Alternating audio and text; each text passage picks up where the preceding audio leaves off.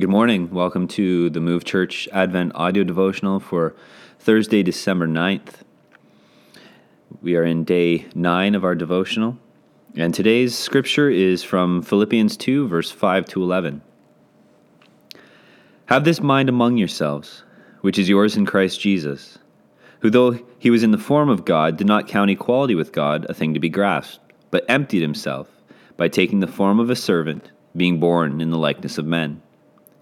And being found in human form, he humbled himself by becoming obedient to the point of death, even death on a cross.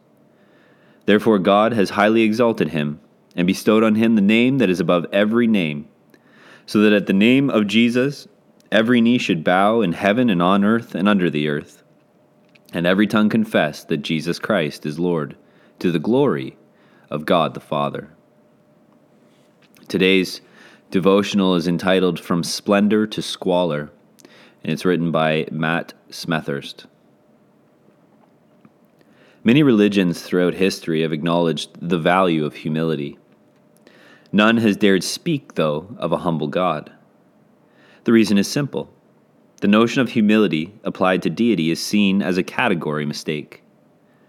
So the claim that the biblical God, not a member of a pantheon, not an option on a menu of deities, but the one creator of all, that he would stoop to serve his creatures all the way down to a torturous cross is not just startling, it's scandalous. But that's precisely what happened.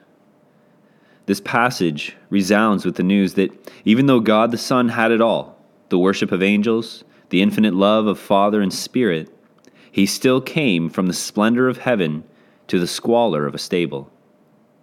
And on a lonely night in a little town called Bethlehem, he began a journey of obedience to his Father, a journey that would culminate 33 years later on a hill outside Jerusalem, where he suffered on a cross for rebels like us. And what compelled him? Indescribable love. Indeed, John 15:13 says, "Greater love has no one than this, that someone lay down his life for his friends." There is no more perfect example of self-giving love than the one who left heaven when he could have stayed, and who stayed on the cross when he could have left. But Christ's humiliation is not the end of the story. In Philippians 2:9, Paul broadcasts the reward. Therefore God has highly exalted him. This phrase is shorthand for the whole complex of events: resurrection, ascension, coronation, heavenly reign that are subsequent to his sin-bearing death. And one day soon, everybody in the universe will bow before this King of glory. There are only two options. You can either bow to him now as Savior, or bow to him later as Judge. But every knee, including yours, will bow. Friend, do not let another Christmas go by without staring, really staring, at the depths to which your Savior plunged himself in order to raise you up and seat you with him in the heavenly places.